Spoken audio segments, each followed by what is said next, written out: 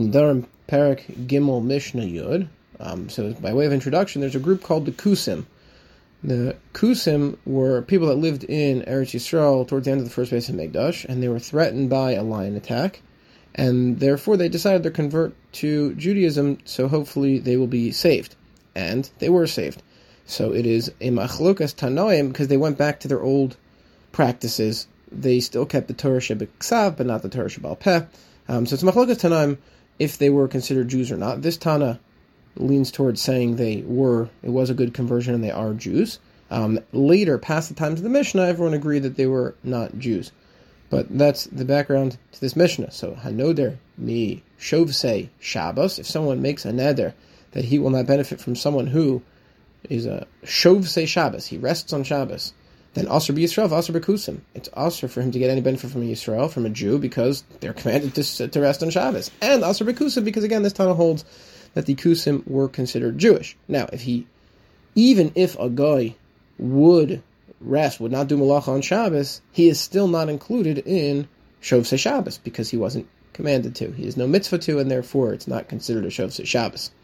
Next case, if someone says that they are noder, it's also for them to get benefit from me'ochle shum, from someone who eats garlic. Asr b'Yisrael, asr b'kusim. It's also to get benefit from a Jew, and asr in kusim. Now this is a takana of Ezra HaSofer.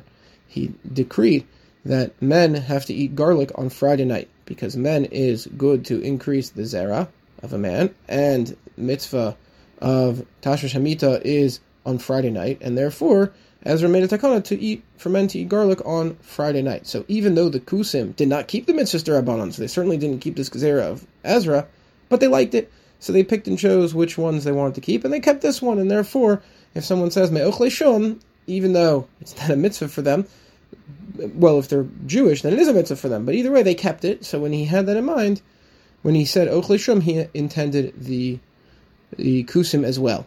And the third one is me'ole Yerushalayim. If someone is noder hana, he's not going to get any benefit from people who go up to Yerushalayim. Asr b'Yisrael muter b'kusim. He's referring to people that go to Aliyah l'Regel, to Yerushalayim, to the Beis HaMikdash. So obviously Asr b'Yisrael, because Yisrael has a mitzvah to go to Yerushalayim for Aliyah l'Regel. So that's what he's referring to. But muter b'kusim.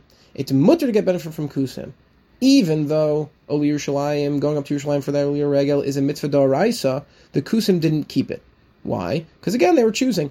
They didn't like Yerushalayim. They didn't like what the Yidden stood for. So they had their own serving in Har Grizim, and that's where they used to go for their Yom Tovim, and therefore they were not included in Olei Yerushalayim. It's interesting to note there is still to this day a sect of people called the Karaites.